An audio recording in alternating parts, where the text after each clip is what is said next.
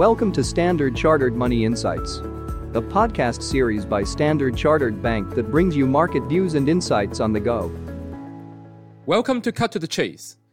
Today is Wednesday, the 29th of November. I'm Daniel Lam, your host for the podcast.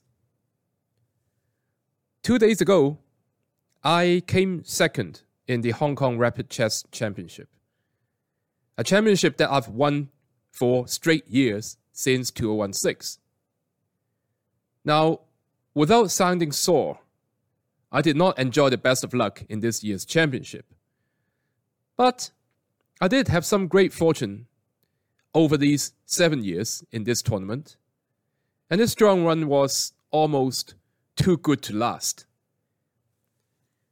Now, last Thursday, we touched upon the phenomena of fading corporate pricing power in US companies, which is a result of falling inflation and the still strong wage growth.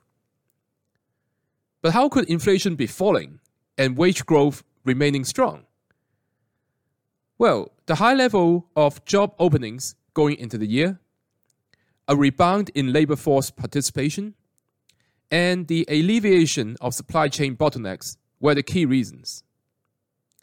In addition, there has been a shift in the composition of spending from goods to services, which helps suppress inflation while raising overall GDP.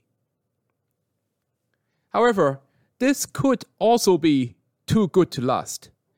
There are estimates that if current trends were to prevail, the jobs-workers gap will approach zero by the middle of next year, and job vacancies will be back to normal.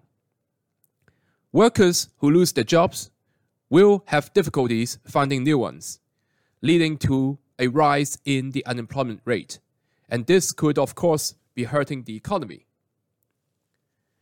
So how should investors be positioning themselves? Well, like we discussed last Thursday, under a falling inflation plus strong wage growth environment, investors may concentrate upon companies with strong brands and differentiating services, which enjoy resilient demand and can maintain their pricing power. Example of this would include the high-quality technology growth companies in the US.